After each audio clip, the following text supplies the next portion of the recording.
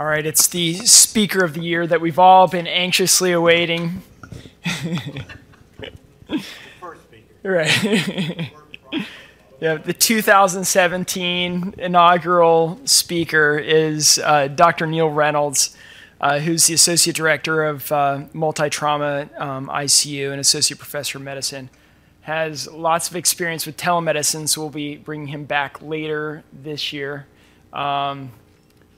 And wanted to talk about this important topic of chronic critical illness. As we're getting so much better at caring for patients in the acute resuscitation phase, we're left with this, and how we manage it, how we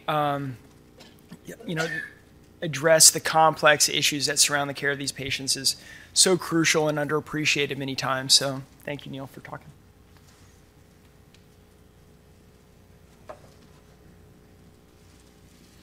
Good afternoon. Can you hear me? Wonderful. Should we wait another half hour till the rest of the people get here, or should we just get it started? I think we'll go. This is a talk. A couple years ago, the nurses asked me to do a talk, and they wanted me to entitle it Prevention of Chronic Critical Illness. I've taken that word out of this, but we'll kind of have a little bent towards that as we move on here. This is stunningly soft science. The second thing about this is you already have been there, and all I'm going to do is give you some information that'll make you a little bit more comfortable when you're talking to families. As you know, that's where a lot of this ends up going. We have big, heavy-duty family conversations. So when I did this talk the first time, I wanted to talk a little bit about shock trauma, and I realized there's going to be a lot of people here who don't know a lot about shock trauma's history. So I thought it'd be kind of fun to look at some of the leadership. This guy was here when I first started. Give you an idea how long I've been here. So that's R. Adams Cowley. Actually, he got kind of demented and things changed from towards the end of his stay here. John Ashworth came along, who'd been very important in developing shock trauma. We had a gentleman who tried to do some interim fill, and then there was a big split with the argument with the University of Maryland. They brought in this guy whose last name is Maul, and you can imagine him mauling things, which was his job. And now we have this gentleman. I saw that Dean Reese just announced this is his 20th anniversary being here. What's equally interesting is all of the nursing leadership is encapsulated in that picture right there. This gal is Roberta Cowley. And sometimes you might see a painting out in the hallways. It makes her look awful with big red lips. It's just a horrible picture of her. And of course, Karen Doyle. All of our nursing leadership, which is spanning about 50 years. Shock trauma is pushing around 50 years. They're all right there, just like you saw all the physician leadership on the last slide. These are actually the people who, in my opinion, make things work. And you probably all know those folks. So that's us. So we're going to talk about chronic critical illness. And I guess the plan would be to define it and help us recognize patients with it and maybe describe some of the social problems along with it, morbidity, and what can we do about it? That's the big question. So this disease has hit the lay press. This is an article, I forgot to get the date on it, but let's say it's 2 years old because I did this talk 2 years ago. At any rate, it's gotten into the public press. I know 76 seems like they're almost dead anyway, but look at this. This is best tennis year of his life, 76 years old, a viable man who then gets West Nile infection. I don't have any of the details, but he doesn't go well for him. He ends up in a long-term acute care facility. He's out of his mind, and he's on a blower. That's chronic critical illness, and it's gotten into the lay press. Everybody knows this guy, Justice Stewart, and the quote about pornography. And I think it's probably a fair statement to say that you may not know exactly how to define it, and you're going to see I'm going to struggle a little bit, but yet we all know exactly what it is. It's the pornography, perhaps, of the ICU, if you will. Maybe that's a bad analogy. Pretty awful stuff to deal with. Anyway, here is a definition. Patients who have survived the acute phase of critical illness but remain dependent on mechanical toys or other sustaining therapies. You know, you can find these cartoons, and there's going to be a few of these cartoons in here that people have drawn to try to, you know, at least describe chronic critical illness. Well, two things keep coming. Is that they seem not to be healthy to begin with. Chronic comorbidities. And the second thing is they tend, not always, but tend to be older. And it can happen in basically any subspecialty. In the medical unit, surgical, trauma. At any rate, they get hurt. They get hurt in some way. In my world, it's trauma and often a secondary sepsis. And this is where they end up with a bunch of stuff. That's a cartoon that somebody thought was good. At any rate, maybe you define them by what they're dependent upon. And maybe they're dependent upon hemodialysis, vasopressors, feeding tube. Maybe they just need a lot of nursing. Maybe they're stuck in the vent, difficult wounds, etc., etc.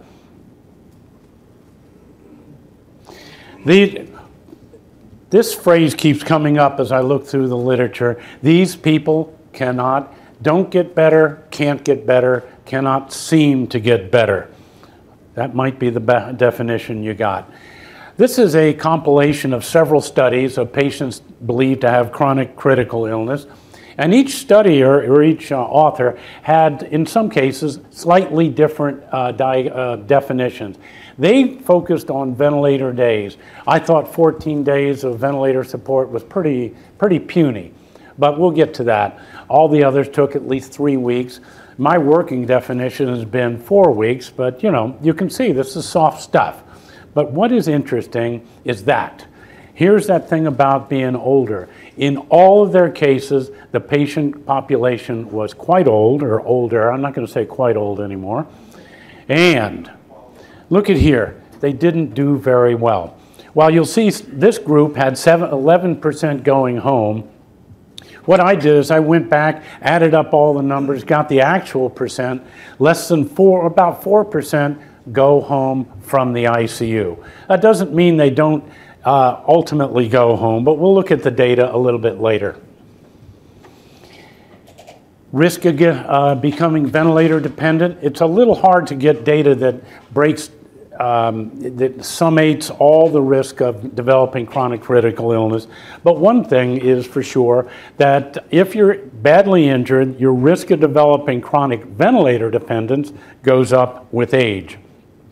The actual number of patients goes down because more of them are dead. This might be the most meaningful slide I have here. It's too complicated. What I'm going to do is decode it for you and just define some of the colors here. Now, white is good. White's good. Dark green is bad. You know, dead. That's bad. So somewhere, you know, white good, fair outcome, poor outcome, dead. Let's look at this group right here. It's a little hard to tell, but this green is that group. They are alive with complete functional dependency. And notice this is 3 months versus 12 months. So looking at this one group alone, of the people who at 3 months were highly dependent, a good fraction of them, well, let me back off. None of them get white, at least in this group. None of them get a good outcome. 3 months might be a good time to begin to say, this is really bad news. 3 months, a good fraction are going to get worse. Most will stay the same, and a few will get a little better. Prognosis, once it's defined by 3 months, for good functional outcome is really poor.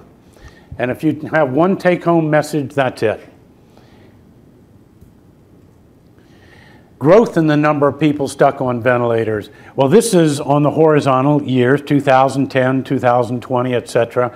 And these are age-related. So yellow is 65 to 84. The total number of people in the older age group is just increasing. I won't say exponentially, but it's certainly rising fairly quickly.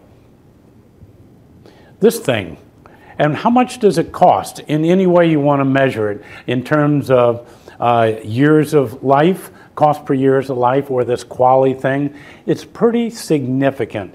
Here, I think we're breaking off at 60, 61, it's hard to say. At any rate, look at there.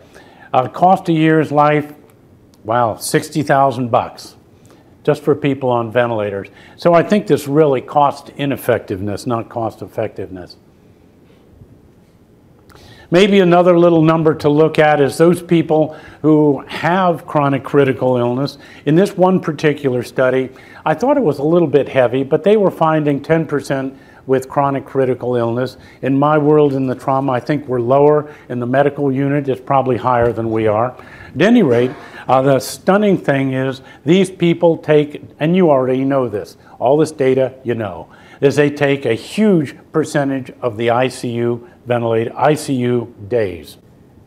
Remembering that New Yorker guy who had this 76 years old, best year playing tennis, and he was out of his, he was delirious and confused after he left. We all know this, our data is pretty clear on this. If you develop delirium in the ICU, your probability of survival goes down. I'm not exactly sure why that is, but could be a lot of facts. Now, I know that anecdotes don't prove, but they do kind of make the case. And I want to tell you about a couple cases here. This is a 57-year-old gentleman who was in our ICU here. And he came in, he was beaten up badly, a pedestrian stuck and dragged under a truck. Pretty horrible concept. At any rate, he gets entrapped. It's a long extrication time. He gets flown in here. His problems are not so much with being run over, but what he's prepackaged with. He had hepatitis C. We were never sure whether it was because he was a drug addict or transfusion, who knows what. He had hepatitis C, and he was a major smoker. Those things may have been the biggest problem for him, more so than getting run over by the truck.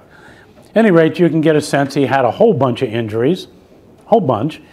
He had an injury severity score at time of admission, 41. He was born in 1958. In case you don't think about injury severity scores every day of your life, so let's line up 40. 40 comes up to a mortality of somewhere around 45, 50%. Just the injuries have a significant mortality, and I tell you that I don't think that was his biggest problem. And it's always fun to see x-rays. Yes, femur is badly broken, humerus is broken, forearm's broken, his chest is broken, his back is broken. He's broken. So, we're certainly not going to go over this. This is a Gestalt slide. He had a lot of surgical procedures. Oh, I don't know, 25 or so during his stay in the hospital. A lot of beating. Hospital course, already mentioned the procedures. He went into acute renal failure. We put him on CRT for about a year and a half. He was very hyperbilirubinemic. We finally gave up the ventilator weaning, a trach.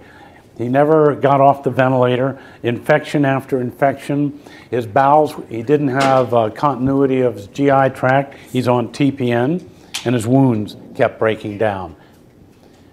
This is really him.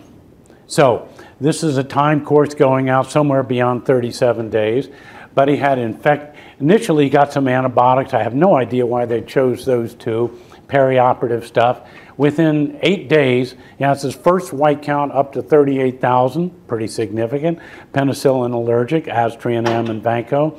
He gets something that's called pneumonia. He gets a bacteremia, and then he starts putting stuff in his peritoneum, and we call it peritonitis. Infection after infection. He had lungs that we could never clean up. These were big pleural effusions. You try to take the effusion off even by tapping it or diuresing it with the CRT. Didn't work. He's an older man, as we saw. He leaked. His bilirubin was so high that all of his fluids were yellow. Whenever he stained the sheets, his serous fluid was bilirubin. His edema, we couldn't do anything about it, couldn't make it go away, couldn't make it better. And of course, he had the inevitable kidney. That's what we do. At any rate, lactate tracking over time. Initial admission, he gets resuscitated, he bounces it up. I'm not exactly sure where 38 white count was, but it's somewhere in this range. Several episodes of hyperlactemia. White count, he's capable of getting a real serious white count. 30,000, 30,000, another 30,000 or so. He gets infected. I want to make sure you see the scale. That's 40, bilirubin. Bilirubin peaks at 40. On a good day for him towards the end of whatever we did for him, it's still 12, 14, 15. That's a good day for this guy. Remember, he was prepackaged with hepatitis C. He could never generate his synthetic ability making albumin was greatly reduced. The next cartoon is kind of what people think's going on in the ICU. It's the multiple hit theory and it's the reserve theory. We'll try to talk about that and speculate what that may mean. But the concept is with each hit, I don't know what this hit is. This could be trauma. This could be second, third, fourth infection. Your reserve gets less and less. And if you don't have reserve, you cannot react appropriately to a bad infection and the stress. And remember, this guy had multiple hits. So I want to try and figure out what this reserve really is. So I looked at various organs, and first off, we'll look at the hemodynamics. These two graphs, this is age on the horizontal, and VO2 max. But at any rate, some measure of cardiac function. What you'll notice here, by the way, little triangles are endurance-trained athletes. They're up here. And over time, they stay above that line for the most part. Then you have the rest of the world, sedentary, down below. And we all know what happens to our heart rate, 220 minus your age or something or other. At any rate, this is that line that says you got no heart rate when you get to be 90. I don't know how that works. Anyway, maybe this is reserve. When you get septic, it's not a lot different than running. You have to have a metabolic response. You need to have your heart rate go up, your cardiac output go up. If you can't do that, maybe that's one aspect of this phrase, losing or less reserve. When you look at your kidneys, you have the same sort of story. Everybody knows, by the way, this is GFR here.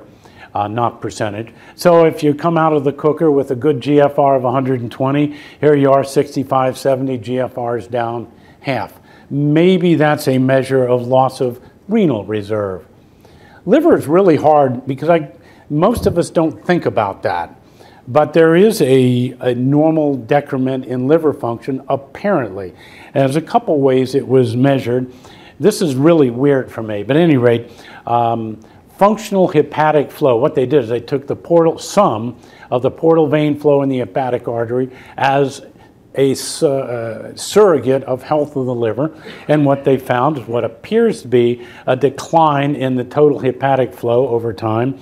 Maybe that's a measure of declining hepatic function, or maybe just this decrease in hepatic size over time, 40% by the time you're age 80. That's some data I'd never seen before. But perhaps that's another one of the reserves that goes away.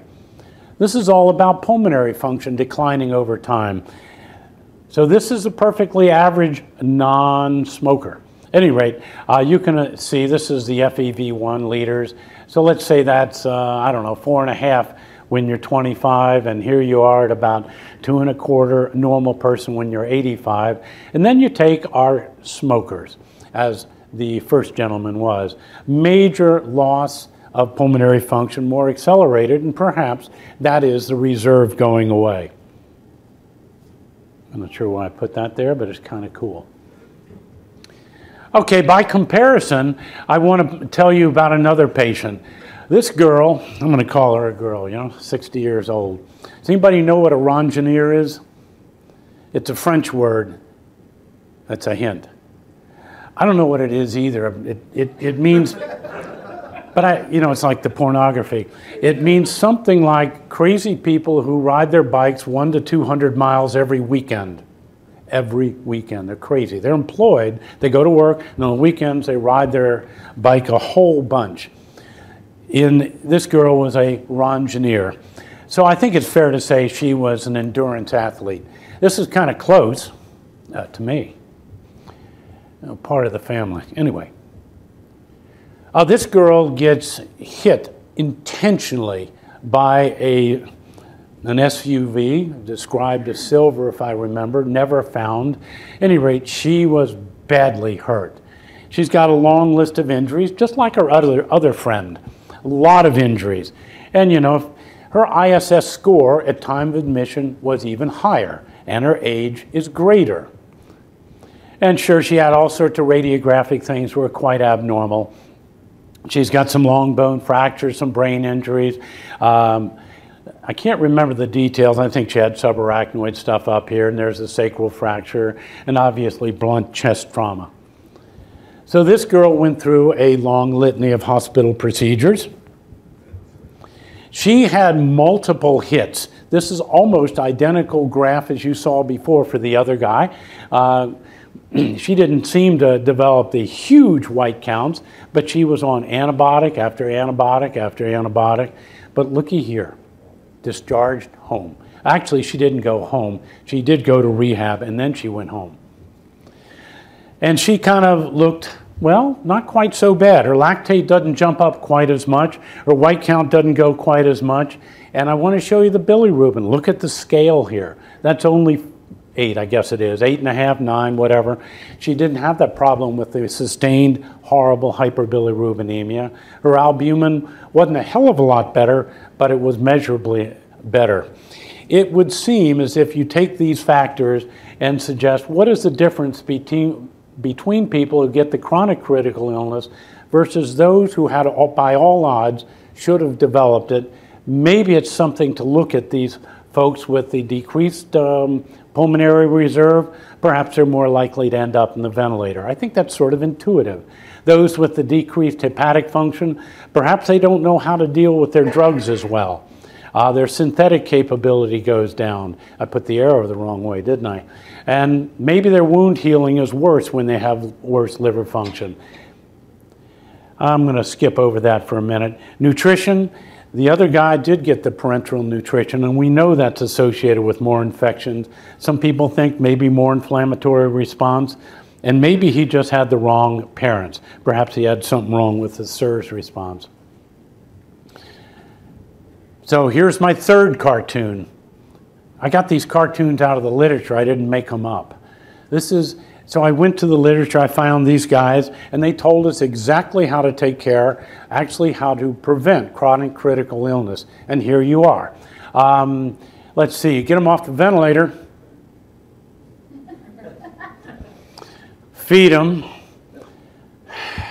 Don't let them go crazy. Prevent infections. And then I think initiate palliative care. This cartoon left me totally hollow. But this may end up being where we're at. But let's see if we can take anywhere further. Now, I kind of actually like this one. We've mentioned there's an age problem here, and perhaps we have to talk about rationing care and maybe euthanize early and often, and we get all those bums over 55 and we just get rid of them. Because this is what's happening. This is years over time, and we're getting inundated, flooded with the people at high risk of chronic critical illness. So I think, number one, on the prevention, do not admit people over 55, and if you do, get palliative care. How am I doing so far? So this guy came to this room, what was it, 2 years ago? And he came and said, "We have the answer." I am not kidding you. This gentleman said, "We have the answer. We now understand the inflammatory response." Was there anybody here who was around when tumor necrosis factor came out? So the guys who either have no hair or it's gray if they have it. Not you. Anyway, TNF was the answer. Oh my God, we've discovered TNF. This is going to be the answer, and all we got to do is something. So bind it up or filter it off or something. TNF, we're going to solve this problem. So this feller in 2014 came here and said, well, we have it. It's mitochondrial DNA or damage-associated molecular patterns. And just to remind everybody, these mitochondria are cool little gizmos. Who knows where they come from? Some people thought they were saprophytic bacteria that became endosymbionts. Can you say that? Can you say that? Yeah, it's tough. At any rate, ultimately intracellular organelles that have the ability to release things that can be inflammatory. And he told us all we need to do is figure out how to regulate the DAMPs. And here's maybe some of the ideas. I'm being a little facetious because he was way over my head, but I was stunned at the confidence that we have the answer. Anyway, back to the real world. So there's probably a DAMPs expert in here, and he's going to beat me up at the end. But anyway, maybe there's something about managing the hypercatabolism of sepsis. Is there, other than people with either no hair or gray hairs, any of the young people do your nitrogen balances? You're excluded, I told you. At any rate, there was a time, and you mentioned this when we had that lecture a couple of weeks ago. We used to do a lot of nitrogen balance, and if you don't know what it's all about, you won't appreciate these numbers. But normal people eating a normal number of hamburgers and steaks a day excrete 8 to 12 grams of urea in the urine, and they're in equilibrium because they're losing a marker of protein about as much as they put in their pie hole, as much as they eat. So what we found, though, is the catabolic people, and it doesn't matter which steady state they're in. If they're in the steady state without dialytic support and their BUN, say 70, versus those on dialytic support, turns out that in this study, they're all excreting about 28 or 27 grams of urea is being excreted or cleared per day. That's a measure of catabolism. Now, we know from the head-injured patients, they develop people call it neurogenic storming or hyperadrenergic state in the head-injured patients, and we use beta blockers, perhaps blocking the peripheral effect of these circulating catecholamines. Maybe that's an answer here. I know of nobody who's thinking to do that, and I'm not recommending it, but I'm suggesting that you keep an eye on this catabolic state that all of these people seem to develop. We sort of said that.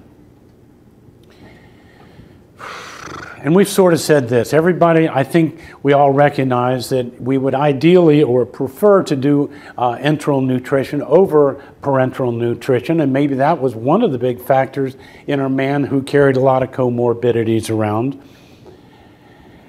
And you know, this chronic critical illness is not just only about the patients. We had a talk here a year ago about the family syndrome, and I forgot what he called it. But this is one of his several slides. But ultimately, the families are impacted by chronic critical illness. And the family depressive symptoms were greater when their loved one had CCI, more so than Alzheimer's, kind of maybe an expected disease, I don't know, or spinal cord injuries. Pretty stunning. And most of them had to change their work pattern, either work less or quit altogether. A huge impact on the families. Well, we're moving right along here. I'm going to slow down. I want to take a little trip here to the side, talk a little bit about fetal care. We know, somewhat like the pornography that we talked about before, there is a fraction of our patients who it is futile when we get them in the ICU. And by the way, everybody knows these numbers, I guess. Critical care medicine, 20% of healthcare costs, 1% of the GDP. Mean cost in an ICU, $4,000. At any rate, this little study, I'm not even going to try to pronounce that name, about 1,200 patients, a fair number of ICUs, and they asked the people, what do you think of your patients? Are they futile, maybe, or definitely futile? And you can see that they summed up 19, almost 20% of the patients were probably or definitely futile care. It happens. And we could kind of define futile care as such that whatever we do doesn't give the patient major benefit. They will never reach their own goals. Death may be imminent, may not, and the patient probably would not survive out the ICU. So that'll be a working definition for futile care. So we'll describe we're going to make sort of a Venn diagram, except I'm going to stretch it out horizontally. Starting with futile care, how does chronic critical illness fit in here? These are the people that have prolonged something or other support, and it may be, in fact, that we're not exactly sure how many of those are indeed futile. However, looking at some of the early data where we suggested a high fraction of these people will get worse or die, maybe a high fraction of these people at time 0, whenever that is, are in fact futile. So from the anecdotes we presented here, we know that there are some patients who have prolonged life support, and by golly, they get better. I have not seen people talk about a syndrome of prolonged critical illness, like we're seeing literature about chronic critical illness, but it is perhaps something we need to at least recognize how some of these people who are prolonged evolve into chronic critical illness and some become futile. So here's what we're going to do to prevent chronic critical illness. Here's the final slide here. This is it, the answer. Remember the first cartoon with the boxes? Do all the things you've already been doing for the last several years. Well, keep doing that. Don't get old, and no elders in the ICU. That'll probably be a big factor. If we can get a grip on the basic science of mediators, if we could control catabolism, early enteral nutrition, pick your parents wisely, but more, what I think may be one of the biggest things is right now, every one of you, stop abusing your body, maintain your reserve in preparation for your chronic critical illness attempt. So I was up at a hospital, and their manager, where they had this patient satisfaction problem, and they gave us these smiles on a lollipop stick. They really did. And they said, put it on your face when you walk in. And I said, this is the stupidest thing I've ever seen. At any rate, I did it. Almost every single patient smiles. It's the most amazing thing you've ever seen. And so I figured that might actually be something about patient satisfaction, and maybe that's the answer to chronic critical illness. That's all I have to say.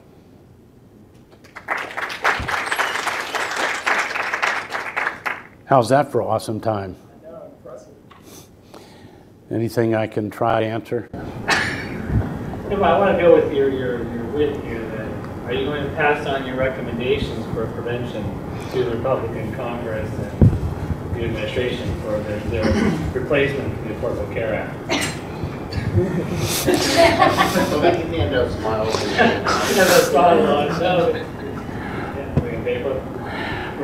Thanks, Sam. I have no answer to that.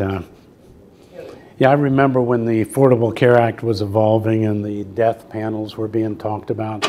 And to a real degree, maybe there is a place for people to have realistic, mature conversations about end of life. And we do it all the time, and yet we can't say death panels. I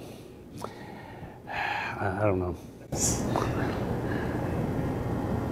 Thank you very much. Did you come across anything about social support and how, I feel like that must play some kind of role in these patients if they have family or friends at bedside nearly every day versus those patients we see when no one visit them for sometimes weeks on end. So I think the question is, did I find literature on social support? And I think what you're saying, did it have an impact, and hopefully positive?